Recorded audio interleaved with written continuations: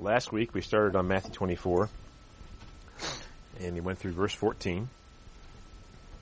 And we saw once again how this is different, and the chronology of these questions that were asked in verse 3 were a result of the things that Jesus said to them in Luke 21, when they asked him different questions. And he answered their question in Luke 21, but also talked on other things. And so he answered their questions, and that's why these questions in verse 3 are coming up, because of what he said they didn't ask for, the information they did not ask for. And we saw that verses 5 through 10 were a snapshot of what we see in the seals, the first 4 seals in Revelation. And we saw that in verse 13, that he that endures to the end shall be saved, and that the preaching of the gospel must go to all nations before the end will come. Okay, today we're going to go from verse 15 to verse 28. Let's go ahead and start reading. It says in verse 15, "Therefore, when you see the abomination of desolation spoken of by Daniel the prophet standing in the holy place, whoever reads, let him understand. Then let those who are in Judea flee to the mountains. Let him who is on the housetop not go down and take anything out of his house. Let him who is in the field not go back to get his clothes. Woe to those who are pregnant and to those who are nursing babies in those days. And pray that your flight may not be in winter or on the Sabbath, for then there will be great tribulation. This has not been since the beginning of the world until this time, no, nor ever shall be. Unless those days were shortened, no flesh would be saved. But for the elect's sake, those days will be shortened. If anyone says to you, 'Look, here is the Christ,' or 'there,' do not believe it.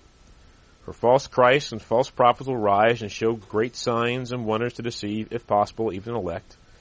See, I have told you beforehand. Therefore they say to you, 'Look, he is in a desert.' Do not go out. Or 'Look, he is in the inner rooms.' Do not believe it. For as lightning comes from the east and flashes to the west, so also will the coming of the Son of Man be.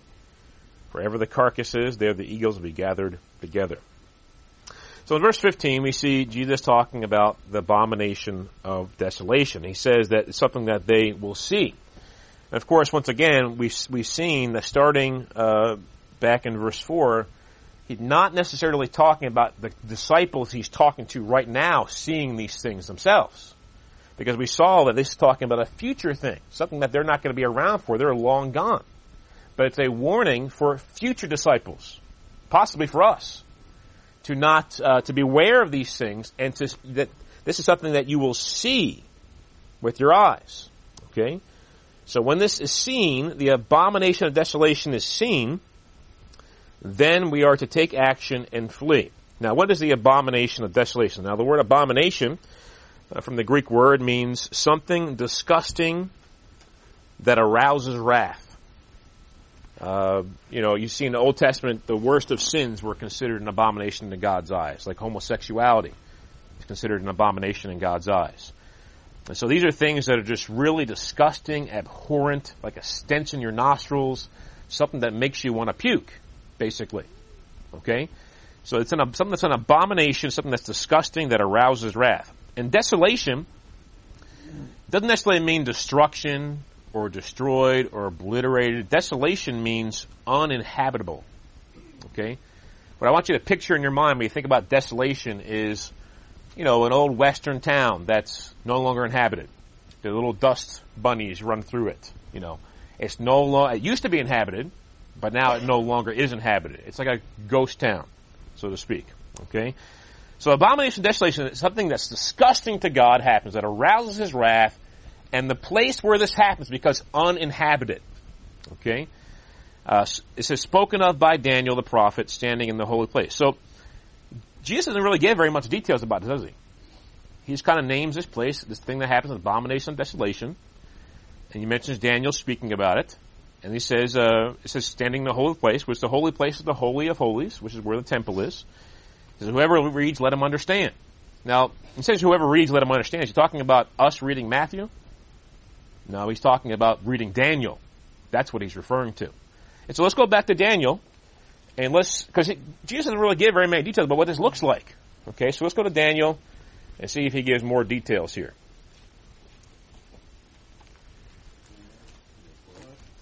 We're going to look in Daniel chapter 8 first. Chapter 8, verses 11 and 12. Now, Daniel talks about the abomination of desolation. Doesn't always name it that way, but he talks about it 4 different times. Okay? 2 times are talking about future occurrences. That's Daniel 9:27 and Daniel 12:11. And then you see 2 occurrences, Daniel 11:29-39, which we'll get to here in a second, and then Daniel 8. So let's read just Daniel 8:11 and 12. He even exalted himself as high as the prince of the host, and by him the daily sacrifices were taken away, and the place of his sanctuary was cast down. Because of transgression, an army was given over to the horn, and to oppose the daily sacrifices, and he cast truth down to the ground. He did all this and prospered. So we see here, it's not called the abomination of desolation here, but we'll see here in a second, it's talking about the same thing. Daily sacrifices are taken away. So the Jewish sacrifices that they were offering daily are now not able to be done properly, the way they're supposed to be done. And so we see here, the daily sacrifices are taken away. Now I'm proposing to you, this is talking about Antiochus Epiphanes, which is about 168 BC. Okay? So that happened long ago. But this is Daniel. Daniel is writing this about 500 years before Christ. Okay? And therefore about 300 years before Antiochus Epiphanes comes through and does this very thing. Okay?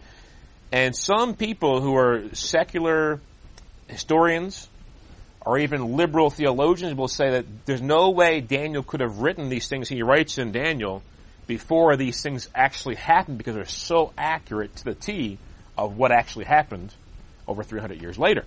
Okay, so that's one example in Daniel 8. That's, like I said, that's a past tense thing. Something that happened when Jesus is talking to disciples is something that had already happened.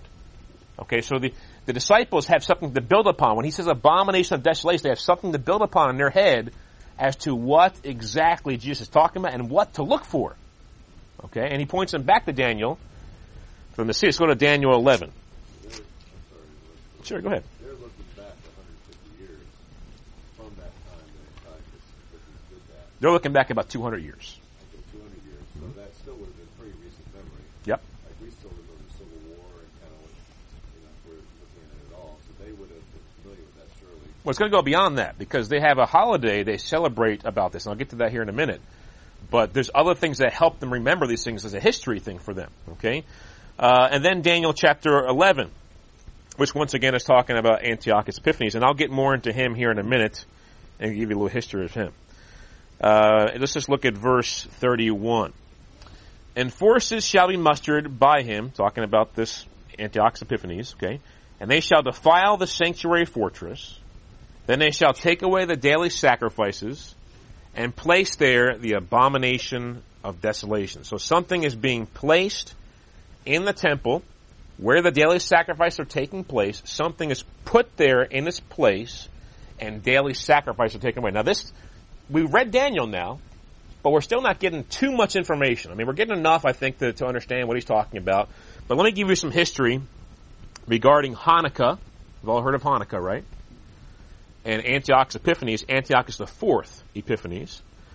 And Hanukkah, just to give you a little thing on that real quick, it became popular as a holiday, as a holy day, really more due to Jewish people being in nations where Christmas is celebrated the way it is. Okay? Christmas is December 25th. None of us in here celebrate the way the world celebrates it, if we celebrate it at all. But, Jewish people, as they were in these nations where December 25th was being celebrated as Christ's birth, they were kind of feeling left out, because they don't celebrate Christ's birth. Okay, they had no reason to. They don't think he's the Messiah. And so Hanukkah, which I'm about to give you the story about, happened, the rededication of the temple happened on 25th of Kislev, which is a Jewish month. And it can happen different times in the Gregorian calendar we go by. It can happen anywhere from the end of November to the end of December. So it kind of falls in the same area where, Christmas is celebrated. And so it became a more popular holy day, even though it's not told to be celebrated in the scriptures. It became a more popular holy day because of that reason, I believe. Okay? So Antiochus Epiphanes, he was, let me just give you a history of what happened during that time. You know, everybody knows that Alexander the Great went sweeping through the known world at a time, conquering everything. No one was able to stop him. He died and had no heir. So he left his kingdom to 4 generals, and eventually that kingdom became broken up. And there was a kingdom called the Ptolemaic kingdom, which is basically to the south of Israel. It included Egypt, Ethiopia, the northeastern part of Africa, and included somewhere up into the Palestine. And Israel was under this kingdom, okay, until 200 BC. Okay, Israel was under this kingdom from this king from the south, which Daniel 11 talks about. Now Antiochus the third, he defeated King Ptolemy the fifth at a battle. And because of that defeat, Israel now became a part of the Seleucid kingdom, which Antiochus III was a ruler over. It included Syria, part of Turkey, and included out into where modern-day Iraq and modern-day Iran is. Okay, that was the Seleucid kingdom, empire. And so Antiochus III after he beat the Ptolemaic kingdom in a battle, he took control of Israel, but he allowed the Jews to worship God the same way they always did. He allowed them to engage in their Jewish religion the same way they always have. But his son, Antiochus IV, wasn't the same way. He was a very vile man, a very wicked man. In fact, his nickname was a Hebrew word that means wicked. That was his nickname. Okay, so he wasn't the same way. And there was some infighting between the Jewish people, 2 different groups. We had the priests on one side who were for the Jewish religion and who were for not becoming Greek and Hellenized. There's another group saying, yes, we need to become Hellenized. And eventually, the priests kicked that first group out of Israel. And who did they go running to? Antiochus IV. They went running to him. And so, at this point in time, he had just lost a battle in Egypt. So he's pretty upset, pretty furious at this point in time. So he came back to Israel. And when he came back to Israel, you can see if you want to look it up for yourself, read through Daniel 11 for yourself. You'll see in verses 29 and 30 that he was upset about this. He was furious about his defeat in Egypt, and he came back to Israel. When he came back to Israel, the temple was looted. Things were stolen from it. The daily sacrifices were put to a stop and were outlawed. He banned circumcision, which is a sign that you're a Jew, and the possession of the Jewish holy books. And if you did those things, you did them under penalty of death. Okay? And then he erected a statue of Zeus in the temple and commanded the sacrifice of pigs and worship of Zeus. Now we know that the Jews consider pigs unclean animals. They would never use it in a sacrifice to God. And some Jews actually went along with this. For fear of their own life, of course. But some rebelled, and they were led by a priest named Mattathias and his 5 sons. And he was co-led by his son Judah. This is called the Maccabean Revolt. And through a series of battles, the Maccabeans won and regained control over Jerusalem and the temple. And after they regained control of the temple, they had to rededicate it. All the swine was offered there. The statue of Zeus was there. And one of the parts of the temple is having the menorah lit at all times. The menorah, you've probably seen it, is a completely golden candelabra, okay? Has one going straight up, and then 3 branches coming off each side. So a total of 7, okay? And it was always to be lit. Now, once they got control of the temple back, there was no pure olive oil left, because that's what this candle ran on. It didn't run on wax and the little wick at the top and lighting it. It ran on olive oil. And there was none left. There was only enough left to run for one day, because all the rest of the olive oil had become defiled by the Greeks and their pagan religious practices. And so they decided to light the menorah anyway. And they only had, like I said, enough oil to light it and keep it lit for one day. And the problem with this is this. It takes 8 days to make some more olive oil that's fit to keep the menorah lit. And so they lit it, and it kept lit for 8 days. Or so the story goes anyway. I mean, this isn't something that's written in Scripture, but this is how the Jewish people tell it. And this is where this holiday, Hanukkah, came from. The word Hanukkah means dedication. This is where it came from.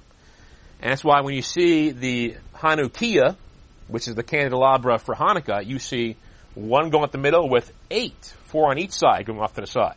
Because the 8 symbolize the 8 days that the candle stayed lit while they're preparing fresh olive oil to light the menorah in the temple. Okay? And of course, when you look at the Hanukkah, you see the one in the middle, either higher or lower than the ones on the side, and it's also used to light the ones on the side. Okay? So this is where this holy day, Hanukkah, came from, or it's also called Chanukah.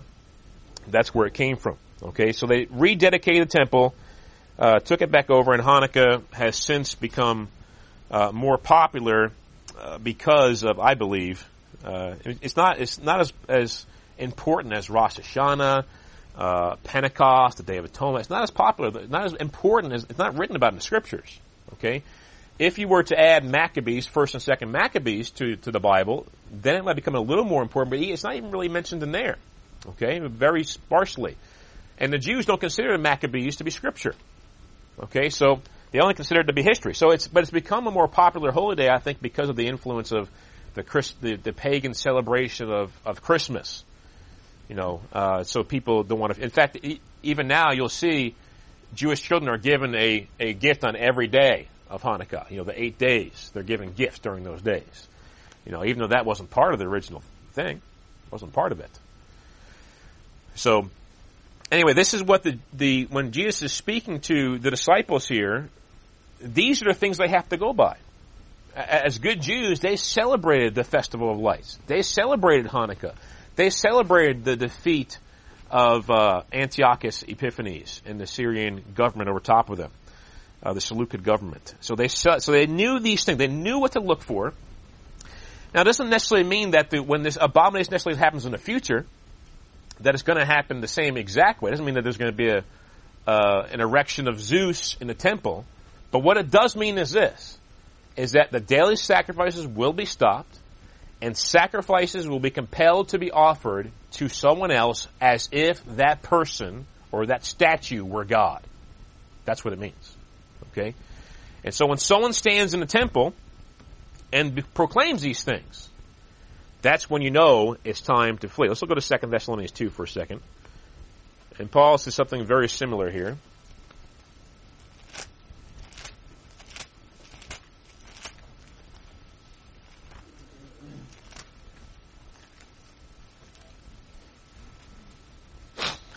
Second Thessalonians chapter 2, starting in verse 4. Well, let's actually start in verse 3.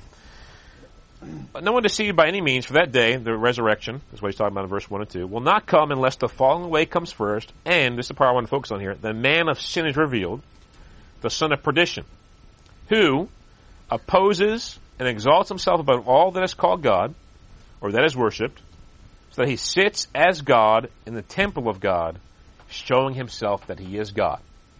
Once again, talking about the abomination of desolation. And so, the abomination of desolation, the man of sin, the son of perdition, who opposes and exalts himself above all that is called God, or that is worshipped, so he sits as God in the temple of God, showing himself that he is God. So he's not just he wants to be the God of gods. Not just over, we know there's only one true God. We know that. But not just over the God of Christianity, but over the God of Hinduism, over the God of Buddhism. He wants to be the God over all gods. He wants to be worshipped as God in the temple of God. Okay? And we won't get too much more into who that is, but it's obviously the Antichrist. Okay? Satan in someone's flesh as the son of perdition, the son of destruction. Okay, so we see that when we see these things happening, we are to understand that then, verse 16, at that time, let those who are in Judea flee to the mountains. Now, Judea is obviously mentioned first because that's ground zero. That's ground zero of the abomination of desolation. So where do you think the Antichrist is going to start to persecute those who belong to God? Right where he is. Now keep in mind, we're not talking about a, first century war situation. We're talking about a 21st century or later war situation. And so he's not confined to no newspapers, no internet access, no satellite access, all these things. This Antichrist will have access to all these things. But still, ground zero of this persecution will happen in Judea. And they are to flee to the mountains. Which sounds very similar to what happened in Luke 21. Now, whether they'll go to Pella again or not, I have no idea. But let's read on to verse 17. Let him who is on the housetop not go down to take anything out of his house. Let him who is in the field not go back to get his clothes. Now, what he's trying to tell you here is you're not to go back and get anything. And in Luke 17, let's go there for a second, we're told to remember something.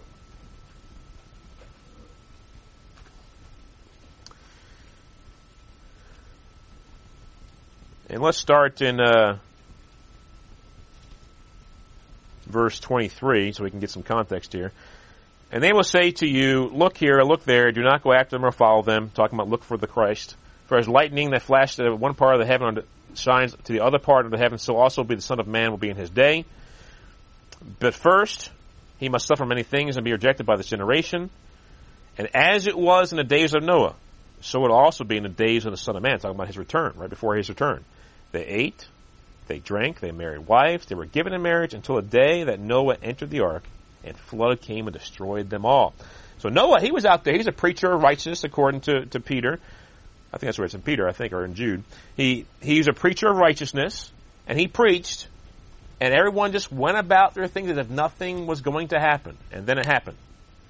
All of a sudden. And they ate, they drank, and were given in marriage. Likewise, it was also in the days of Lot. They ate, they drank, they bought, they sold, they planted, they built. But on the day that Lot went out of Sodom, it rained fire and brimstone from heaven, and destroyed them all. Even so will it be in the day when the Son of Man is revealed. In that day he was on the housetop, and his goods are in the house. Let him not come down to take them away. And likewise, the one who is in the field, let him not turn back. Remember Lot's wife. She turned back. You see, he's giving the same things here. We're just reading in Matthew 24, verse 17 and 18. He's saying the same things here in verse 31. He was on the housetop, and his goods are in the house. Let him not come down and take them away. Because what you're going to think is, well, I need to provide for myself. I need to take care of myself. I have no food. All I have was the clothes on my back. You're going to think I have to go back and get my computer. I have to go back and get my smartphone. I can't live without those things. I have to go back and get, whatever else it may be, my cars for you children, or my dollies, whatever it may be. I have to go back and get these things that I treasure. No. Remember Lot's wife. All she did was look back, and what happened? Pillar of salt. Remember Lot's wife. If you turn back, if you look back, if you turn back into your house to get things, it'll be too late for you. You'll miss the boat. As it happened in Noah's day. You'll miss the boat. Don't miss the boat. Remember Lot's wife. When you see these things happen, don't procrastinate. Don't think I have plenty of time. Remember Lot's wife. Flee. Get out. Go away to where God will lead you. And the question becomes, with verse 16, it says those in Judea. Is it only talking about those in Judea? That's a good question. Question I pondered quite a bit. Let's go to Luke 21 for a second. I just want you to compare, just to help us possibly understand if this is talking about just those in Judea. Because we know in Luke 21, which is talking about AD 70, is just talking about those in Judea. It's only talking about them. Because it's talking about AD 70. So let's see what it says there, and let's compare what it says here about what they should do to what it says there. Then let those who are in Judea flee to the mountains. Let those who are in the midst of her depart, and not those who are in the country enter her. Talking about Jerusalem, Judea. Okay? So, we see a difference here. I think, this is just what I think now, I don't know for sure, that verse 17 and 18 are talking about all believers worldwide. Okay? I don't think it's just talking about those in Judea. Alright? So you can see a difference here. And what he's saying, verse 17 and 18 he's not just using language there that's limiting himself to Judea. It seems like he's expanding his language from verse 16 and expanding to all people worldwide. Okay? So,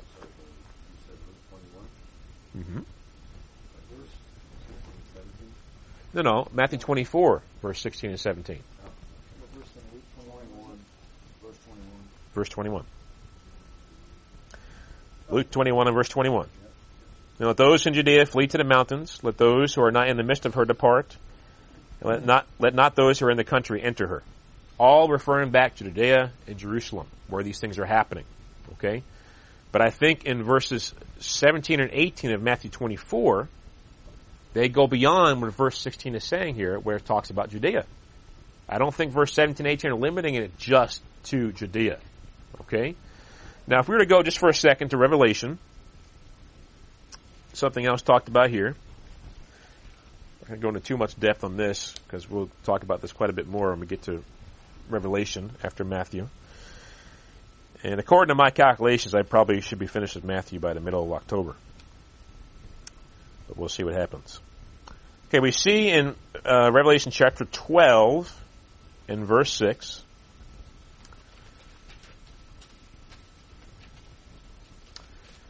It says, "Then the woman fled into the wilderness, where she has a place prepared by God, that they should feed her there 1,260 days." Okay, the question is who the woman is. I suppose that the woman is the church, those who are in Christ, the elect, the faithful people. Okay, just like to be Abraham's seed, you have to be in Christ. You're part of the faithful Abraham's seed. Now, at this point in time, the woman, up in verse 1 and 2, is talking about Sarah, but I think that extends to those who are Sarah's children as well, because Sarah didn't go into the wilderness to flee for 1,260 days. Okay, and let's go to Revelation 12 and verse 13.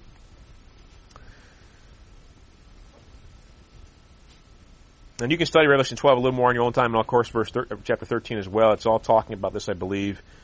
Now, when the dragon saw that he had been cast to the earth, the dragon is Satan, he persecuted the woman who gave birth to the male child. And so, once again, I'm telling you, I think that's not Sarah there. That's the people of the promise, the people who belong. They're Sarah's children. It's like they're Abraham's children. They're children of the promise. You go to Galatians 3 for more of that. You can see they're people of the promise. And so that's the woman who the woman's talking about. Now, listen to what they do. "But the woman was given 2 wings of a great eagle, that she might fly into the wilderness to her place, where she is nourished for a time and times and half a time," which is 3.5 years, which is 1,260 days on the Jewish calendar, "from the presence of the serpent," Satan, the Antichrist. "So the serpent spewed water out of his mouth like a flood after the woman, and it may cause her to be carried away by the flood. But the earth helped the woman, and the earth opened its mouth and swallowed up the flood which the dragon had spewed out of his mouth. And the dragon was enraged with the woman, and he went to make war with the rest of her offspring who keep the commandments of God and have the testimony of Jesus Christ." Now here the question becomes, is this woman just referring to the children of the promise who are in the Judea region when the abomination of desolation occurs? If it is, which I don't think it is, if it is, then the rest of the offspring who are persecuted by the Antichrist are the rest of the Christians worldwide. Okay? And we can see in verse 7, Revelation 13, it says that it was granted to him, the Antichrist, to make war with the saints and to overcome them. And authority was given him over every tribe, tongue, and nation. And so, I'm not quite sure yet. I may come to a more solid conclusion later on this. And I do believe the woman there in Revelation 12 is referring to the woman's offspring, Sarah's children, Abraham's seed, who are the elect, who are in Christ. I do think it's referring to all of them. And so I think 17 and 18 are applying to all Christians worldwide. Now, where are we going to flee to? I don't think we're going to go to the Middle East and go to where the Christians over there are going to. But God's got plenty of places worldwide to hide us. God is not, limited to the wilderness of Judea to hide his elect. He can hide us wherever he wants to. And he can hide us in the hills of Kentucky. If they began to search, like just take the Appalachian region, where there's Virginia, West Virginia, Eastern Kentucky, Western North Carolina, Eastern Tennessee, it'd take you a long time to find someone in there. Like a needle in a haystack, to put it in layman's terms. Okay. Abortion clinic farmer, that's where he did. It's been 5 or 6 years ago now. But he was terrorizing, Christian terrorizing abortion clinics, blowing up dumpsters and stuff like that. Huh. He went and hid out in the western North Carolina Appalachian region for months, and the local folks were hiding him. Oh. And the authorities couldn't track him down. Finally, he gave himself up. Yeah. I don't suppose he's Christian, Yeah. but that's what he was doing. There's plenty of places to hide. And, of course, at this time, if God is leading us into hiding, we're not relying on earthly wisdom to find a good cave or something. We're relying on God's wisdom to find the right place. Okay? So, I don't know where we're going to go, but I think we're going to go. I think we're going to hide. And one more thing I'll bring up here is in Revelation 11:8.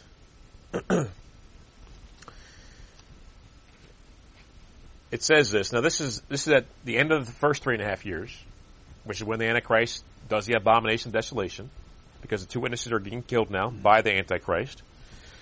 And we see in verse 8, and their dead bodies will lie in the street of that great city, which spiritually is called Sodom and Egypt, where also our Lord was crucified. That's Jerusalem.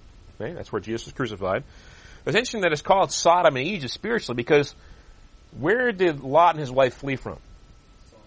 Where did the Israelites flee from? Egypt, right? The children of God fled from Sodom and Gomorrah, and they fled from Egypt, and God brought them out of there. And God led Lot into the wilderness for a while, and God led the Israelites into the wilderness for a while. And God is going to take those who are in Jerusalem and lead them out of there for a time. Times and half a time. Okay? And so, and if you go, let's go to Exodus 19 for a second. You'll see the language being used here. Exodus 19. And verse 14, you'll see the language being used here. Very interesting.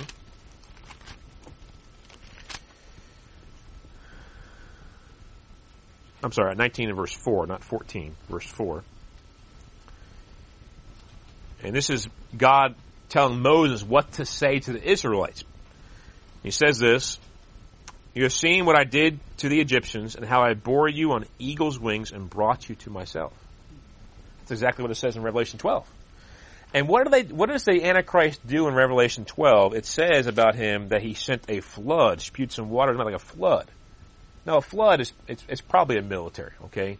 But what did Pharaoh do when the Israelites tried to escape? He sent the army after him. And what happened to them? They were swallowed up by what? Red Sea. And what's going to happen to these people? They're going to be swallowed up by the earth. Lots of similarities here. Lots of comparisons to make, okay? And so, we're going to be escaping, and at this point in time, just about everywhere is going to be like Sodom and Gomorrah, okay? Everywhere. And so we're going to be fleeing, and God will protect, just like He's protected His people in the past when they fled Sodom and Gomorrah. It's like He protected them in the past when they fled Egypt. He will protect His people when they flee this time, as long as they obey His word. They go where He tells them to go. Go ahead. It didn't really specify that. They did specify that they would be out of Judea, so we don't know, where it's going to be exactly. Yeah, well, it's not going to be in Judea, I guess. Is that what it's saying?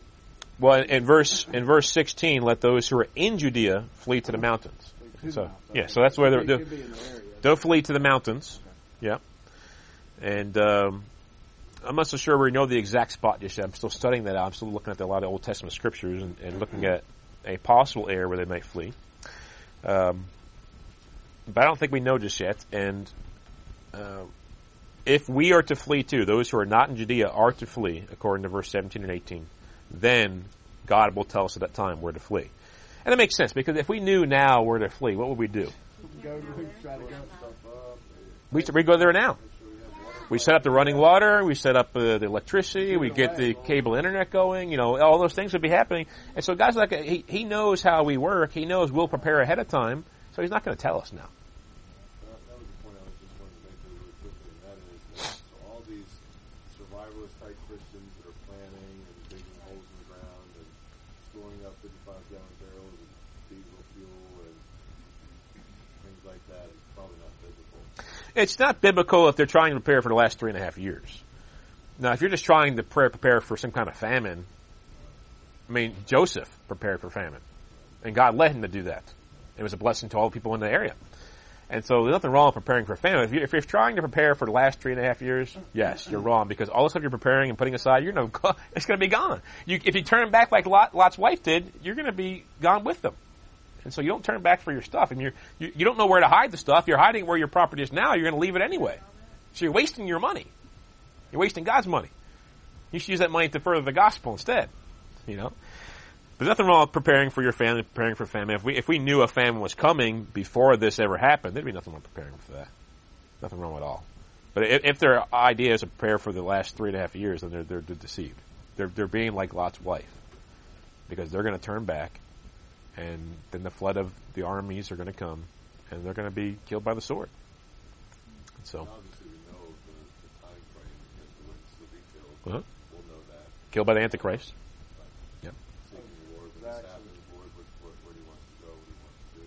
Yeah. Oh, well, he'll reveal it to us. I mean, we're seeking the Lord. We're looking for the signs. We're being watching and praying, therefore, like he tells us to. We'll know. We just need to trust him, and he'll lead us and guide us, and to obey wherever he tells us to go. It's encouraging to know that he's going to play for us. We don't know where he is. Yeah, and it's encouraging that we know that God doesn't have to take his people out of the world completely in order to protect them and provide for them and have a safe place for them. Okay, that's one of the arguments of the pre-trib rapture people, is that, we will not endure wrath. Well, I agree, we're not going to endure God's wrath. Some of us will endure Satan's wrath, Antichrist's wrath. But God can protect us and prepare and provide for us and prepare a place for us without taking us out of this world. This world belongs to him. Okay? It belongs to him. And someday he'll rule from this world. So, I believe at this point, I don't think it's completely 100% on this. I believe everyone will be fleeing. Now, verse 19. Woe unto those who are pregnant and those who are nursing babies in those days. Now, practically speaking, unless you're Michelle Duggar with that thing around your waist where she feeds her baby while she's walking around, even then, she probably couldn't run with that thing on. You're going to have a hard time running with little children, with babies. Okay, you're going to have a hard time nursing. Not only because you're on the run, you're going to have a hard time nursing, but because if a woman lacks food herself, she has no food to give the baby she's nursing. And so it's going to be, and babies who are nursing, they don't have teeth. They can't chew up hard food. Okay? So, for practical purposes, we see why Jesus would say this. Woe to those who are pregnant, those who are nursing babies in those days. Okay? Let's go to 1 Corinthians 7 for a second. Is he actually saying that, he's not actually saying that you shouldn't have children, he's saying what? No, I think he possibly is saying that. It could be, but it could be saying that it's going to be hard for you. Well, woe unto those. You could probably plan, if you know ahead, if you kind of knew that these times are coming, you could probably, I was going to say something. Right. And try to be wise about it. So right. You could actually eliminate that. Yeah, I think 1 Corinthians 7, Paul expands on this a little bit. Let's go to verse 25. Now, he's going to talk about the unmarried here. Now, concerning virgins, so those who are not married, I have no commandment from the Lord. It's those who have never been married, obviously. I have no commandment from the Lord. And what he's saying there when I say I have no commandment from the Lord, he's not saying that what he's about to say is not authoritative. He's saying that Jesus didn't speak about this very topic, okay, in detail as he's about to. Yet I give judgment as one who the Lord in his mercy has made trustworthy. I suppose, therefore, that this is good because of the present distress, that it is good for a man to remain as he is. So he's talking about those who are unmarried first. He says because of present distress, it's good for him to remain as he is. Okay? So because of distress, he's saying it'd probably be better if you'd not marry at all. He said, verse 27, are you bound to a life? Do not seek to be loose. So if you're married, don't seek to be. He's not saying that you should go and try to be single now if you're married. Are you loose from a wife? Whether it's separated or biblically divorced or whether you're a virgin, do not seek a wife, he says. But then he says, but even if you do marry, you have not sinned. If a virgin marries, she has not sinned. Nevertheless, such will have trouble in the flesh that I would spare you. And so he's saying, whether it's a virgin, someone who's never been married, someone who's lost their spouse through death, someone who's been biblically separated, divorced from their spouse. He's saying it's better for you to remain as you are because of distress. Now, this wouldn't apply to us at this point in time because we don't have much distress right now, okay? They went through a lot of distress. But there's going to be distress in the last days. Great distress. We'll see how bad it's going to be when we get back to Matthew 24 here in a second.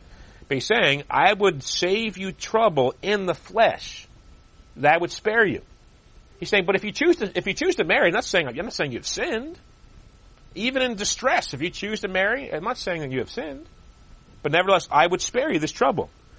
And in verse 29 it says, but this I say, brethren, the time is short. So that from now on, even those who have wives should be as though they had none. Now, what does that mean? Well, typically, if you have a wife, you're going to have children. Typically. And so he's saying, and I think this is referring back to what Jesus said, that there's a giving to prayer and fasting, which if you go to, just go to the verse 5 for a second here, 1 Corinthians 7. Do not deprive one another except with consent for a time. And this is for husbands and wives here. You don't deprive yourself intimately, but for a time and with mutual consent, not one party consent, mutual consent, that you may give yourself to fasting and prayer. So if verse 29 is saying what I think it's saying, to act as if you were not married, to treat your wife like she's just your sister in Christ, to treat your husband like he's just your brother in Christ, and no longer have children, it must be because you're giving yourself to fasting and prayer and there's mutual consent. And he's saying this because the time is short and he would save you trouble in the flesh. Okay? Verse 30, those who weep as though they did not weep, those who rejoice as though they did not rejoice, those who buy as though they did not possess. Why shouldn't you act as if you possess? Because you're going to leave it all. You're going to leave it all behind. And those who use this world as though not misusing it, for the form of this world is passing away. But I want you to be without care. He's going to expand this some more. For he who is unmarried cares for the things of the Lord, how he may please the Lord. Only. But he who is married cares about the things of the world, not in a sinful sense, how he may please his wife. That's what you're supposed to do if you're a husband. You're supposed to think about how you're going to please your wife, but loving her as Christ loved the church and serving her and doing and teaching her and training her and the things of the Lord. But he who is married cares about things of the world, how he may please his wife. But not only the wife now, he doesn't expand upon this, but it's assumed. Because if you're married, it's assumed that you're going to have children. There's a difference between the wife and a virgin. The unmarried woman cares about the things of the Lord, that she may be holy, both in body and in spirit. But she who is married cares about the things of the world, how she may please her husband. And this I say for your own profit, that I may not put a leash on you, but for what is proper, that you may serve the Lord without distraction. That's the key here. That's what he's trying to say here. That he would like for everyone to serve the Lord without distraction. And let's be honest, it's not a sinful distraction, but having a wife, having a husband, having children is a distraction in this sense. It does take time away. Single men and single women, they'll have greater accountability for the way they use their time. Because they don't have a wife or a husband or children to take care of and to be concerned about. When I was single, I had a lot more time. A lot more time. And I love my wife and children, wouldn't give up for singleness in a second. But I had a lot more time. A lot more time to pray, a lot more time to read the Word of God, study the Word of God. And things take up time. Do they not? Things take up time. Homeschooling takes up time.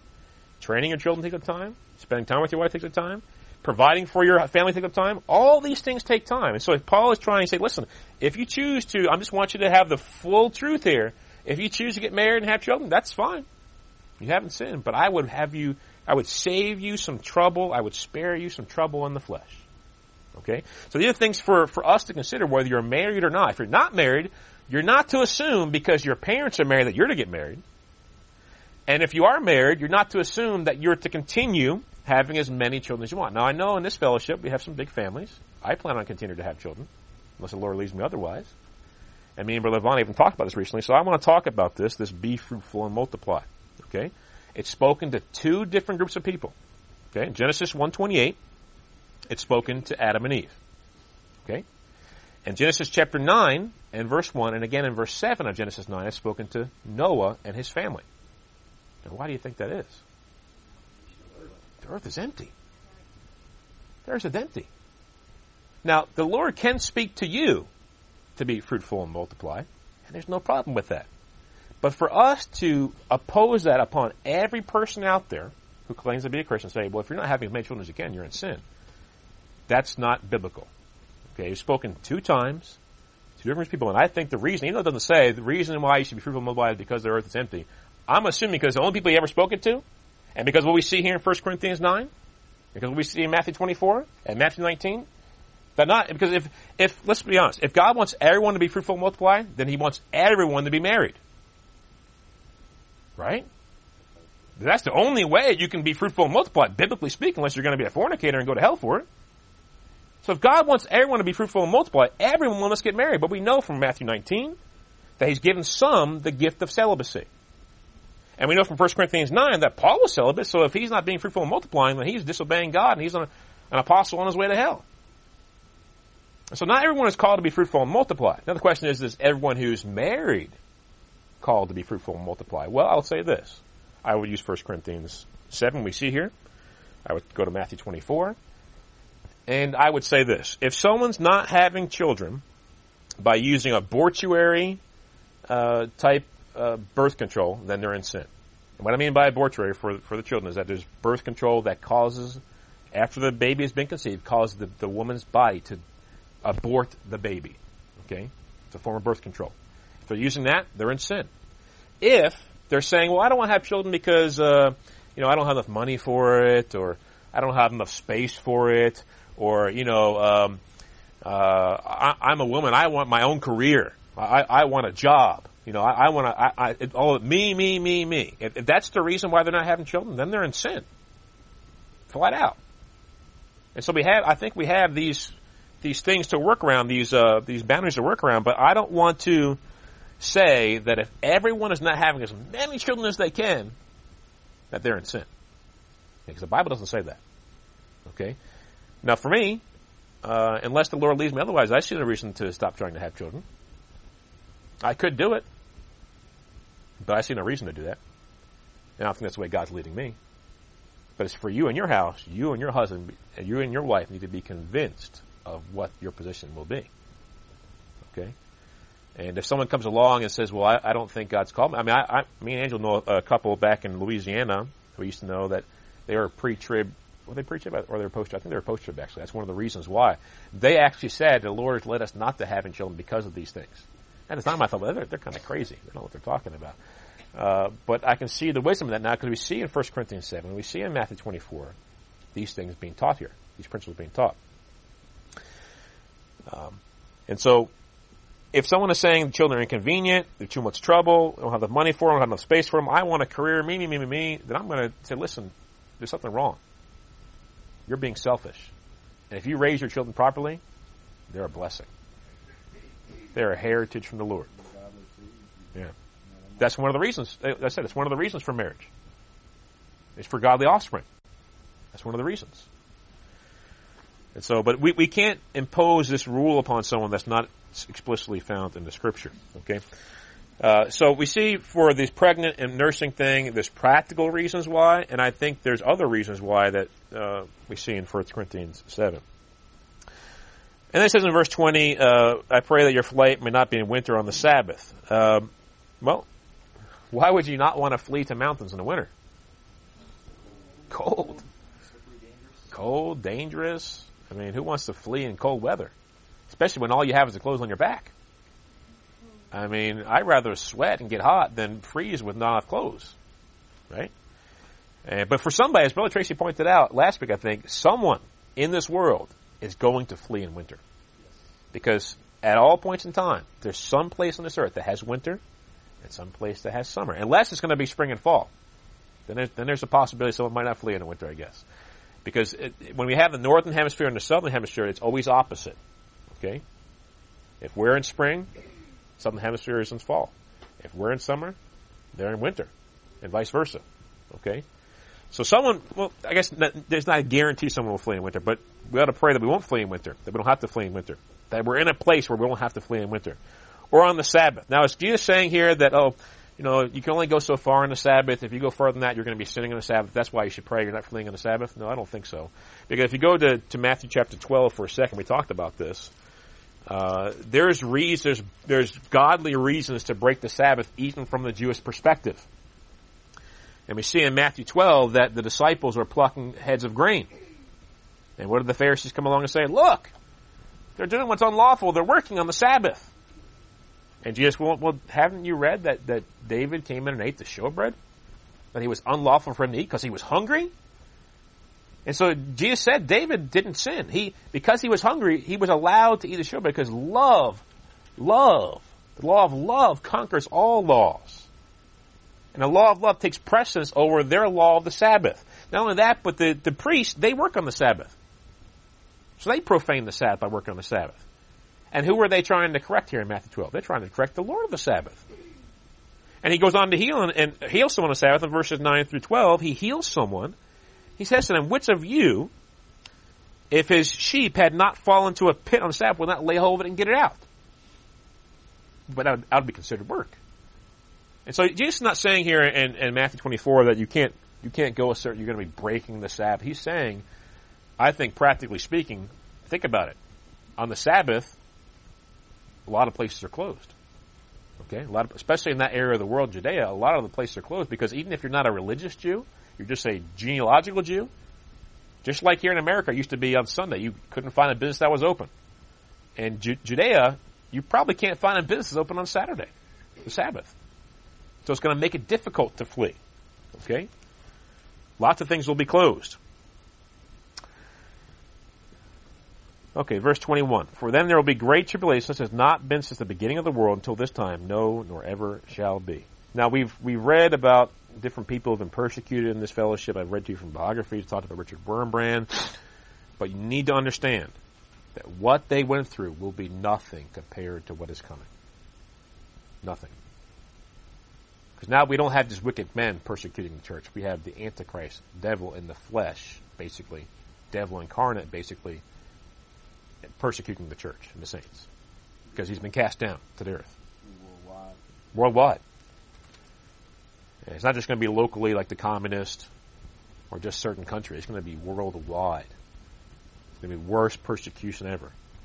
And so we read these stories of persecution. We need to keep that in mind that these things are going to happen. And so this is talking about the last 3.5 years, of course, after the abomination of desolation happens. And in verse 22, unless those days were shortened, there'd be no Christians left. They'd all be killed. They'd all be slaughtered. And so for elect's sake, God shortened those days. And in verse 23, it says, if anyone says to you, look, see, we're in hiding now. People are going to try to get us to come out of hiding. And what do you think they'll say to get us out of hiding? Hey, Christ is here. Come out and see him. Hey, this prophet over here, he's doing lots of miracle signs and wonders. He must be a true prophet. Come see him. That's what we see here in verse 23.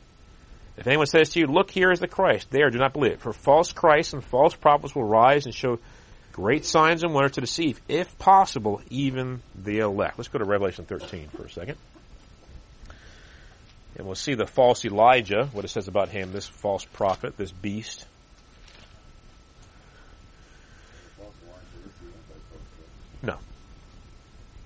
No, the false Elijah is not the Antichrist. The false Elijah is the false prophet.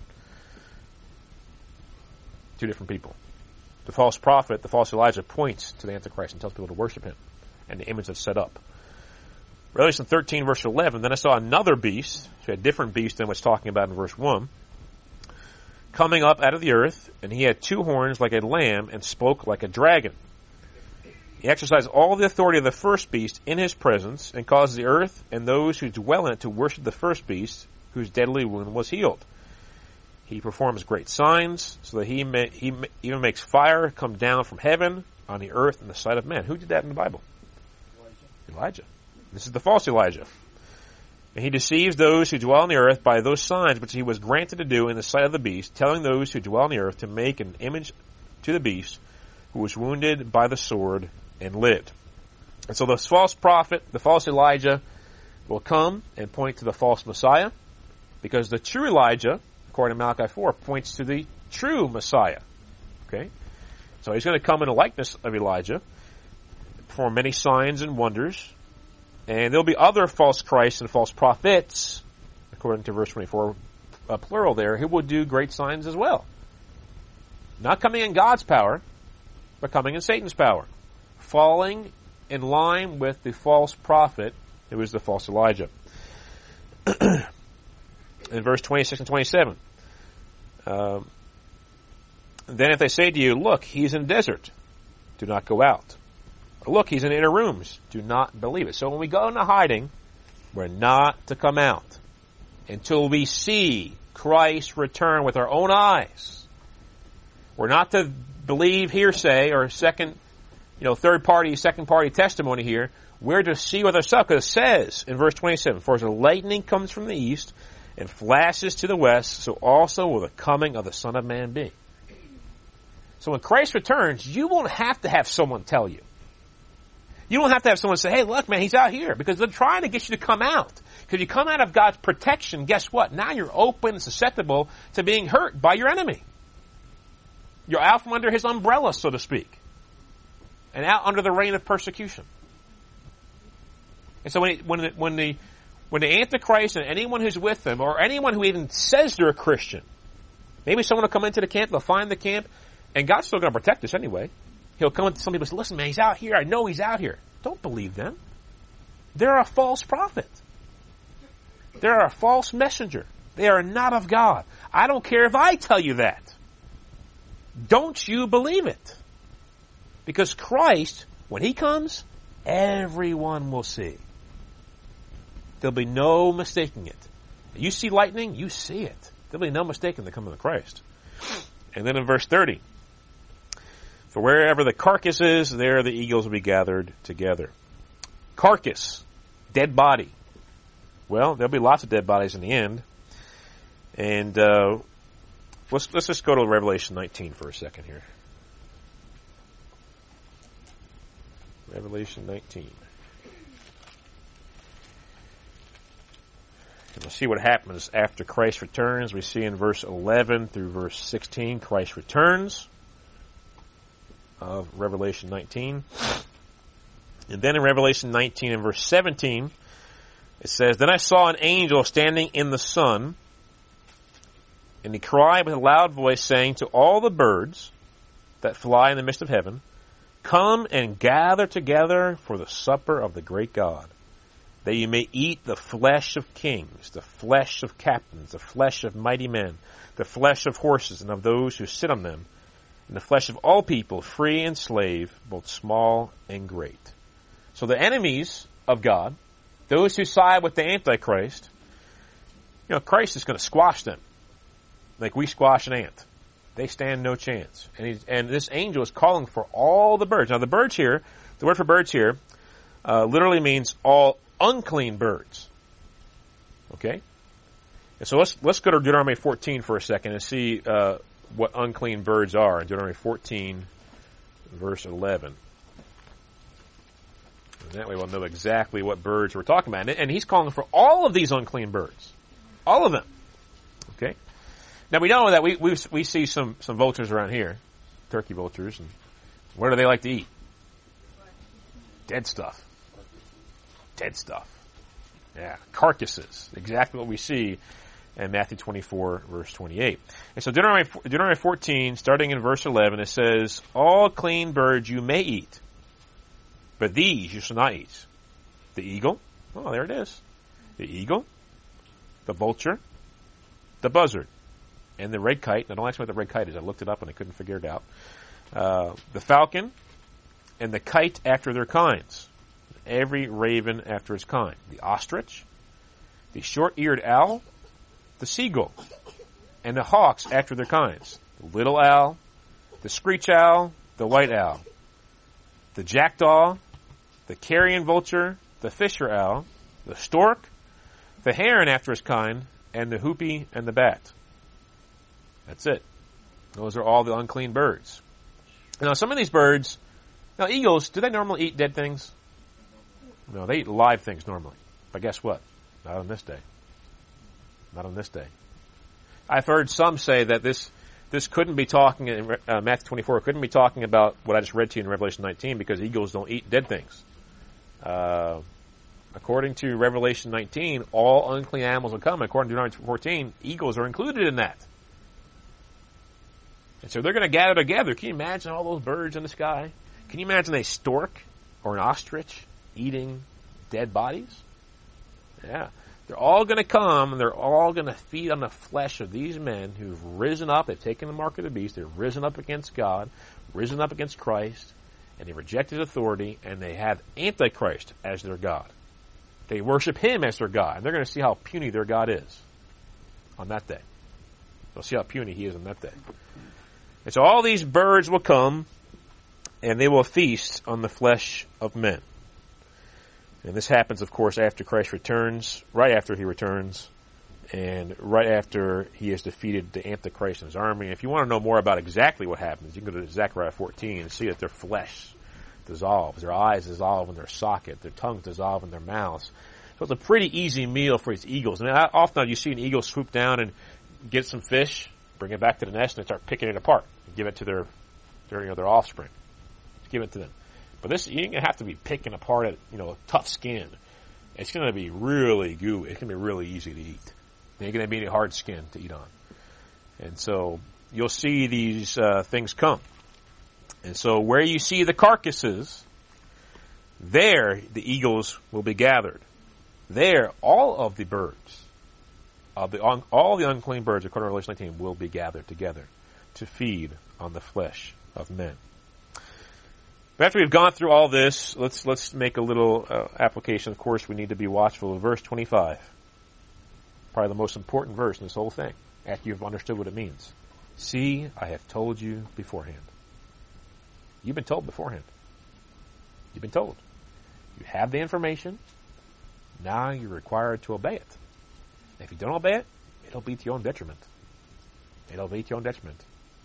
So see, now I have told you beforehand. Jesus is telling us beforehand. I'm explaining to you beforehand. Daniel told us beforehand. John told us beforehand. Matthew told us beforehand. They're all telling us beforehand.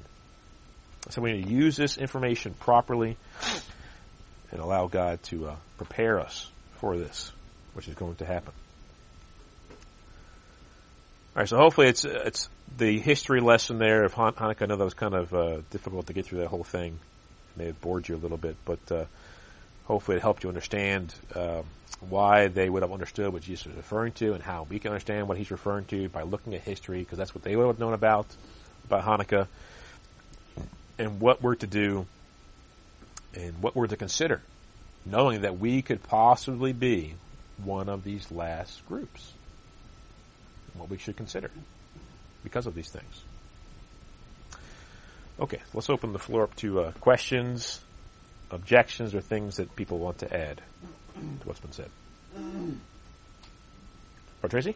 Yeah, I just wanted to go back to where it said in Luke, we're talking about remembering Lot's wife, and days of Lot, basically referring to the Exodus. I believe, just like you do, it's an exodus from society, right, to the wilderness and all that. I just wanted to add something, is I believe that bringing up the mind picture of what happened with Lot and his wife, they were led out of the city by angels. Yeah. So it's my theory that at that time, whenever we're supposed to be told to go out to the wilderness, that as Christians we're all going to be individually being led by an angel, but if we turn back and then we look to see if the angel's there, the angel's going to be gone. And that's my theory, is I think that's how we're going to miss the boat, is if you go back to your house, or say we're out preaching on campus and it happens, you're not allowed to go back to get your wife or your children or anything. You have to leave from where you're at. Right. And we just have to have faith that those in our household are Christians, that they're going to get the same notice. And then those that aren't, we just have to love God more than our own families and just go where the Lord leads us to go. So that's kind of like my theory on that, because Jesus is bringing to our mind about Lot and his wife and fleeing Sodom. That's kind of the basis for my theory on that. And plus, there's also a lot of Christians today who no longer watch television. They no longer get on the internet. They no longer connected to the outside world at all. Right. How are they going to be told? Right. So I believe it's a supernatural sign Sure. that we're going to be told, and not everyone's going to be able to look on the internet and say, look, there's somebody in the temple in Jerusalem claiming to be God. Yeah, I don't think the internet's going to have anything to do with it. Right. I really don't. I don't know exactly how we're going to be led. It could be an angel. It could be God speaking to our heart. Could be one of the last things that the two witnesses say before they're killed. But you know, it's possible. I mean, I hadn't thought about that, including what happened with Lot and his wife with that. Another thing you can include what happened with Noah. Who shut the door behind him? God did. So when God brings us to an ark of safety, He shuts the door behind us. Now, Noah, if he wanted to, and his family, they could have jumped out of the boat, couldn't they? It'd be very foolish. And so I think people will be able to leave the place of safety as well if they want to. And that's one of the reasons why people will come to them and say, look, there he is over there. Come out here. Look at all these signs and wonders. You've got to be of God. You've got to drag him out of this place of safety. The other thing I wanted to offer is a point of comfort to those of us who have families. And I know the issue of whether or not families should have children anymore. None of these things are going to come to pass until the temple is built in Jerusalem. Yeah. So as of right now, there's no temple in Jerusalem. Sure. So really, I just don't, unless the Lord, like you said, is specifically telling you to stop having children, unless the Lord is specifically saying that, I would say that there's no reason at this point to stop having children. Now, once the temple is built and the two witnesses are starting to prophesy, now you got 3.5 years. Well, now that would be wise to stop having children then. That way, when it's come time to flee into the wilderness, you won't have a 3-year-old or a baby or something like that. You know, your children would be 3 years old or older, right. And it'd be a lot easier to flee into the wilderness at that point. Right. Yeah. Yeah, we never know how quickly it's going to come. I mean, it could be, within 10 years for all we know. I mean, I don't think it is, but if it was, if we keep on having children, we're going to have a 4, 5, 6-year-old. It becomes difficult to. Right. I mean, Carrie Ann runs pretty fast, but she can't run as fast as I can. So, but yeah, I agree with you, brother. It's good, and what Paul says in 1 Corinthians 7 is for anyone who's being persecuted at any time, not just for the end days persecution. Because he was talking to people at that point in time who were under great distress, and so we're obviously not living in a country where we're being persecuted to that extent.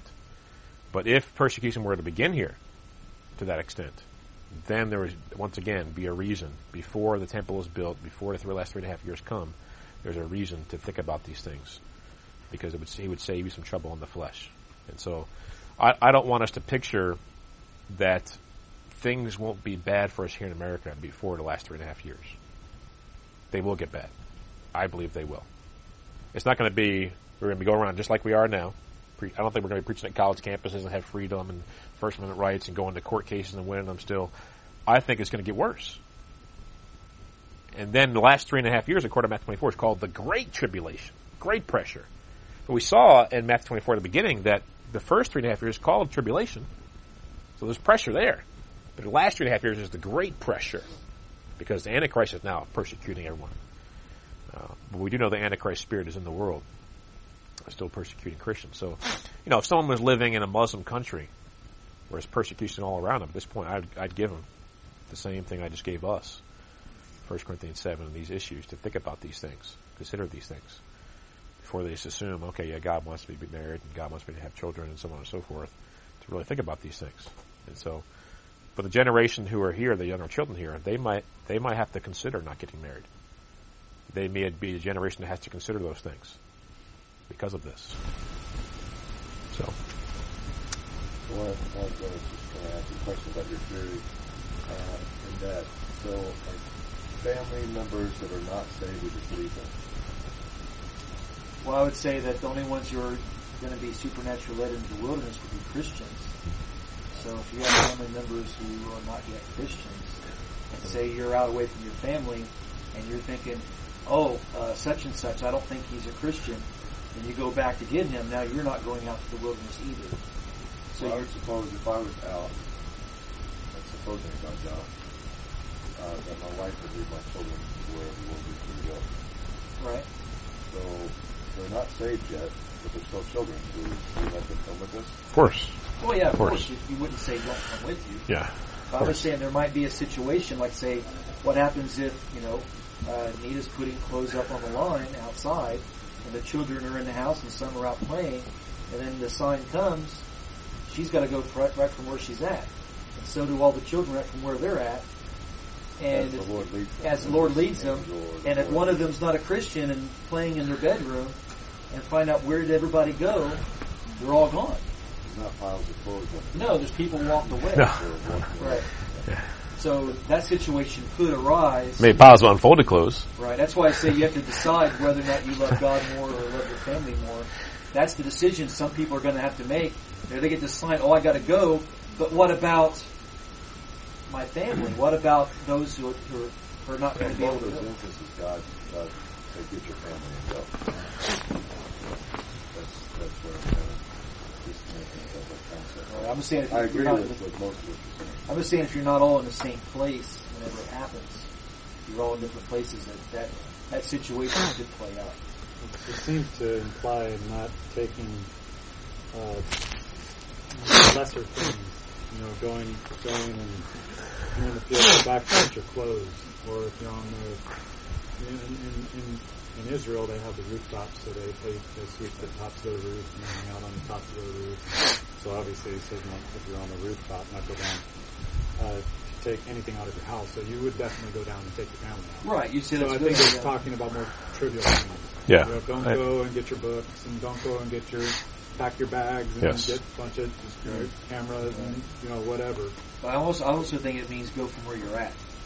Right. Yeah, but I mean specifically what the text is saying here. It's speaking about lesser things. It's not saying don't go down and don't take your family out. Yeah, obviously, if you're with your family, you take your family with you. Right. I'm just saying if you're not with your family, you wouldn't get in your car, drive home. Unless the Lord told you to do that. I don't think He would. But it doesn't specifically say not to do that. It isn't specific not to. Yeah. It just says, I think it's basically saying leave from where you're at.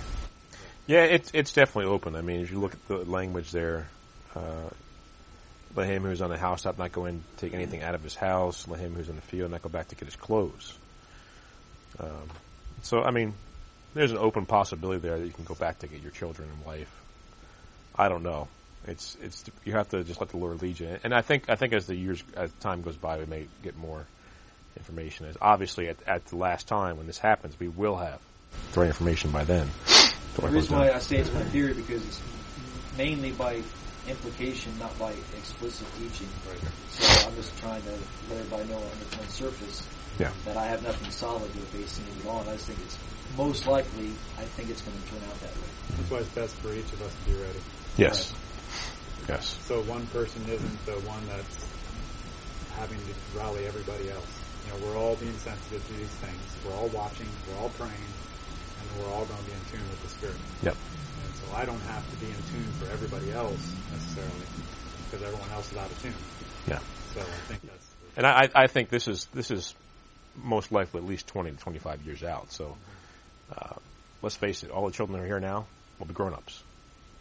So if all of us were to stop having children right now, we wouldn't have any children in our households. Okay. Well, they could, yeah, but they won't be children. They'll be adults. So there's no age of accountability thing to be concerned about whether they're believers or not. If they're unbelievers, they're unbelievers. So another thing I want to point out about the departure of the wilderness is I believe, like you do, that all Christians are going to be notified wherever they're at. But I don't believe all Christians are going to have the proper teaching to know what to do. Yeah, that's true. So because there is that other group of Christians who stay in society and become martyrs for the faith. Yeah. That resist unto death against the mark of the beast. Right.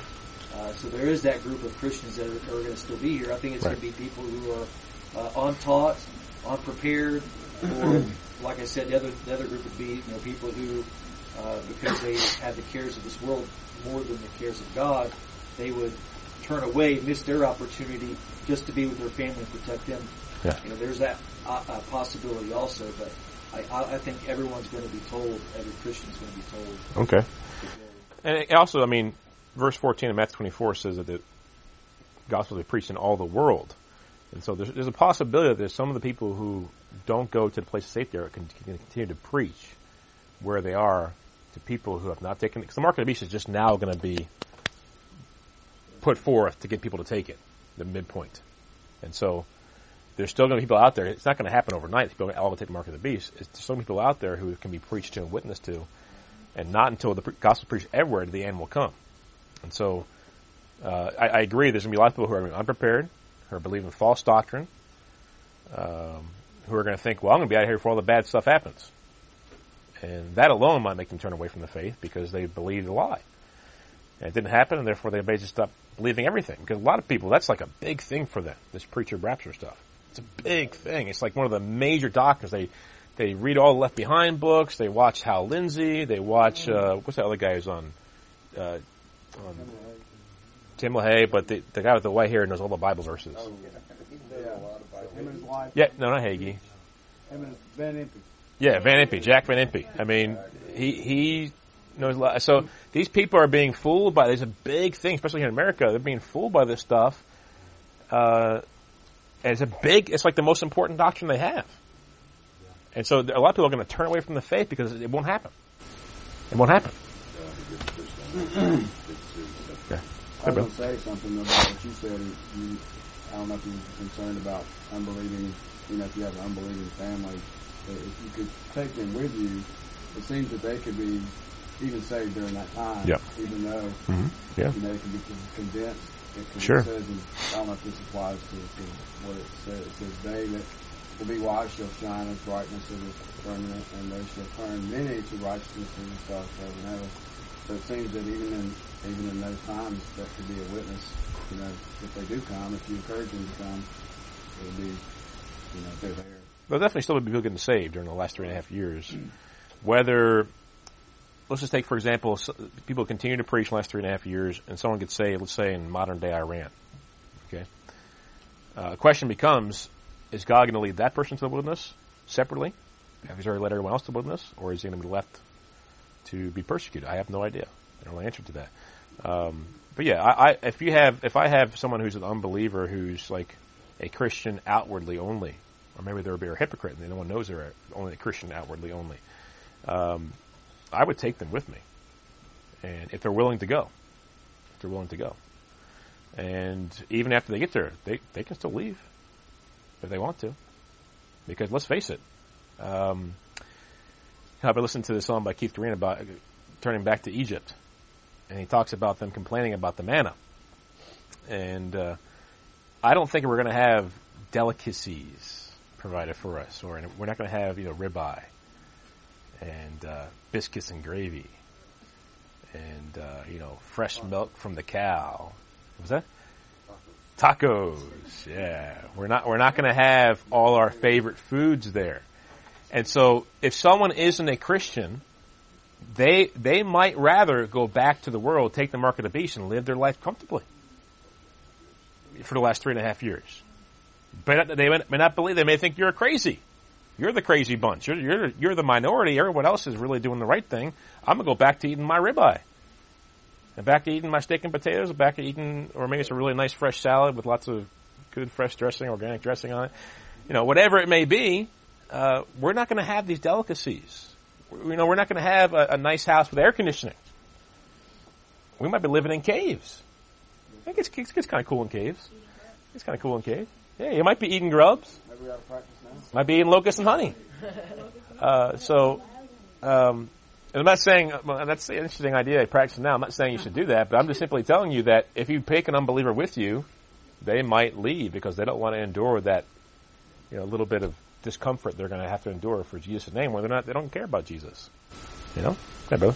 I would say even someone who is a believer, if they're too attached to all these comforts that we enjoy right now, that they would be tempted to not go back and take the mark of the beast, but, well, if I just go back and maybe I can get a hamburger or something like that, something really good to eat, and maybe not get caught, right. They would be tempted in that way to just go back and not get caught and thinking that they would be okay.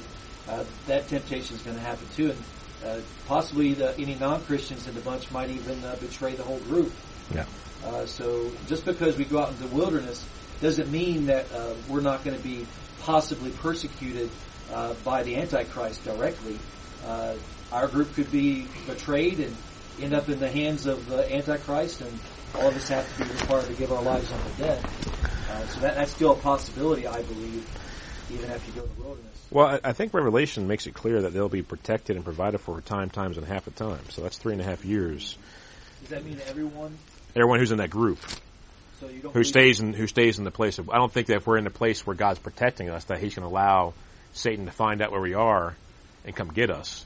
Now we could go out of that place of safety, but I think as long as we're in that place of safety, it's like the ark is, just like Lot was away from those cities, that we're protected from the enemy, and God will protect us. So you don't think there's a possibility of Judas in the group that would... There's a possibility of Judas in the group, but the people would have to leave the place of safety. They're going to say, come out. Yes. Like they would be the one that say, come with me. That's right. I found Christ. This prophet over here, man, he knows what he's talking about. He's got lots of miracle signs and wonders. I know it's true. And so I think that as long as we're in the place of safety, we're protected. And that's why in verse 17, Revelation 12, he says, the dragon was enraged with the woman, because she got away, and went to make war with the rest of her offspring, who keep the commandments of God and have the testimony of Jesus Christ. And so as long as we go to the place of safety, and we stay in that place of safety, I think we're good to go. As long as Noah and his family stayed in the ark, they were good to go. If they go out of the ark, I mean, if someone's out in the water saying, come on, man, it's fun out here. We're going for a swim.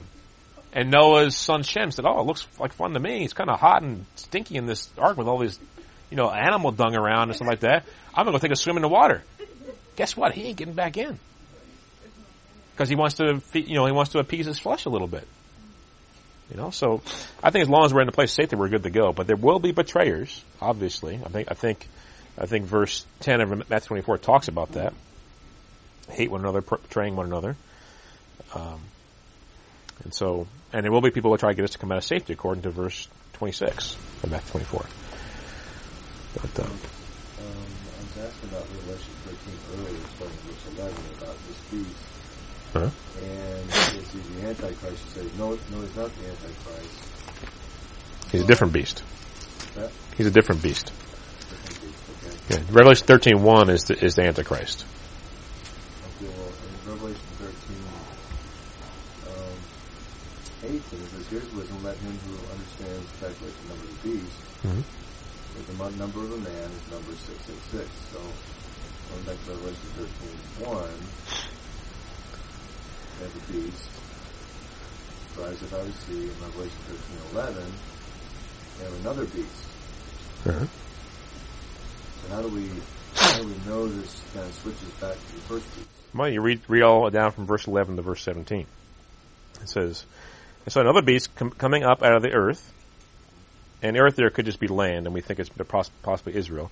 And he had 2 horns like a lamb, and spoke like a dragon. He exercised all the authority of the first beast in his presence, and caused the earth and those who dwell in it to worship the first beast, whose deadly wound was healed. He performs great signs, that even he makes fire come down from heaven on the earth in the sight of the men. And he deceives those who dwell on the earth by those signs which he was granted to do in the sight of the beast. That's talking about the first beast. Telling those who dwell on the earth to make an image to the beast who was wounded by the sword and lived. That's the Antichrist. He was granted to give breath to the image of the beast. This is the image of the beast now. Not the actual beast himself, the Antichrist, but the image of the Antichrist. That the image of the beast should both speak and cause as many as who would not worship the image of the beast to be killed. He caused all, both small and great, rich and poor, free and slave, to receive a mark on their right hand and on their foreheads. And that no one may buy or sell except one who has the mark of, or the name of the beast, or the number of his name. That's the first beast, once again. So here is wisdom. Let he who has understanding calculate the number of the beast, the first beast, for it is the number of a man. His number is 666.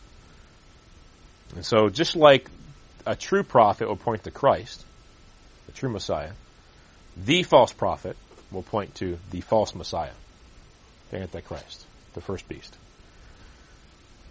So, Like the same way John the Baptist did. Yep. For Jesus. Forerunner. Yep. And he came with the spirit and power of Elijah. Right. And we know one of the 2 witnesses, according to Malachi 4, will be Elijah, and they will preach about Jesus Christ. the original Messiah, the only Messiah. Chronologically, this is a post-running, not a forerunner. After he appears, the Antichrist appears, and the second beast comes and starts to do these things. Oh, it doesn't say he came after him. He's just telling you that he saw him come up out of the earth. He's not telling you when he saw that. The Revelation has a lot of flashbacks, so to speak. It goes back and retells the same time period over and over. Yes, it does. Something else I would say, maybe kind of like a point of fun, not something to take too seriously, but might not be a bad idea to go out camping with your family every now and then, and kind of rough it for a little bit. Kind of get used to living outside of the house. It might not be a bad idea to do that. Yeah. It might be good to maybe train. Hey, it's not so bad living out in the wilderness or whatever. And kind of get used to it a little bit. Yeah. And obviously, within boundaries, you don't want to take your family and live with the coyotes and the cougars, but that's in the millennial kingdom. Right. So because we're not going to have the express protection of God until that last 12, 60-day period. So you shouldn't tempt God in that regard. But going to a park and camping out in a park, like in a tent or something, I think would be probably a pretty good thing to do. Yeah. Yeah. I mean, I think probably American Christians will be at the greatest disadvantage when it comes to living in the wilderness, because all these other Christians around the world who endure persecution are living in third world countries, even second world countries. It's going to be a lot easier for them to deal with this situation, physically speaking, materially speaking, than it is for us. That's for sure. But Sean, do you have anything you want to say? No. Okay. Just wanted to make sure. All right, anyone else? Is there something you want to share, Brother Ross? Just the 24, 22. Unless those days were shortened, no flesh would be saved. Right. So, for God's sake, those days will be shortened. And so because I've talked to people before about regarding the second coming and are being gathered, and they say, well, then you can pick the exact day, an hour, because you can count it down. And the Lord said you're not going to be able to do that for the second coming. So that defeats the whole post-trib argument. Right. But do you think that this would apply here? Those days are going to be shortened. You're not going to be able to get the count down the exact day of his coming. Now, the word shortened there is an aorist tense in the Greek, which is something that's already been determined. So it's not something that's going to be determined in the future. It's already been determined. Aorist is past tense. So God's already determined to shorten those days because he knows how wicked the devil's going to be against his elect. Okay. And if he had not shortened those days, there wouldn't be much left to come back to. Okay. That's what I believe it's saying. But, this whole issue of not knowing the day or the hour, maybe we'll get to it next week. And we'll talk about that some more. Go ahead. I just want to comment on how most Calvinists will often use 7:24 verse 24, the last half, and say, I can't be deceived. Something out of this context. Talking about how we're not, when we're in hiding, not to be deceived. We already know what's going on when we're here. We shouldn't be getting fooled. But they'll often pull it out of context. Say, look, the elect can't be deceived. It's not possible. Yeah. It doesn't say they can't be deceived. It doesn't say that they can't be deceived. And but it's okay. But if this was saying that they couldn't be deceived, the question is which elect is it talking about here? Is it talking about those who will persevere to the end, or is it saying that people who were once part of the elect can never cease to be part of the elect, never cease to lose their salvation, or never be deceived? If we couldn't be deceived, then we have a problem with verse 11 of Matthew 24, same chapter, that many false prophets will rise up and deceive many. And the context there is many Christians, what we see here in verses 5 through 14. And so, obviously, we can be deceived. And Calvinists, unless they're going to say that only Calvinists are Christians, they have to admit the elect can be deceived, because they have to admit that all Arminians are deceived to some degree, and that anyone who's not a Calvinist is deceived to some degree because they're not Calvinists. And so they don't have all, and even among Calvinists, there's disagreements, and so some of them must be deceived too. And so it's not, I don't think it's saying the elect can't be deceived, but if I were even to buy that for a second, I can refute that idea from that verse and from the rest of that chapter. And so, yeah. Where the subject, where they actually are, what he's talking about. Right. Yeah. All right. Anybody else?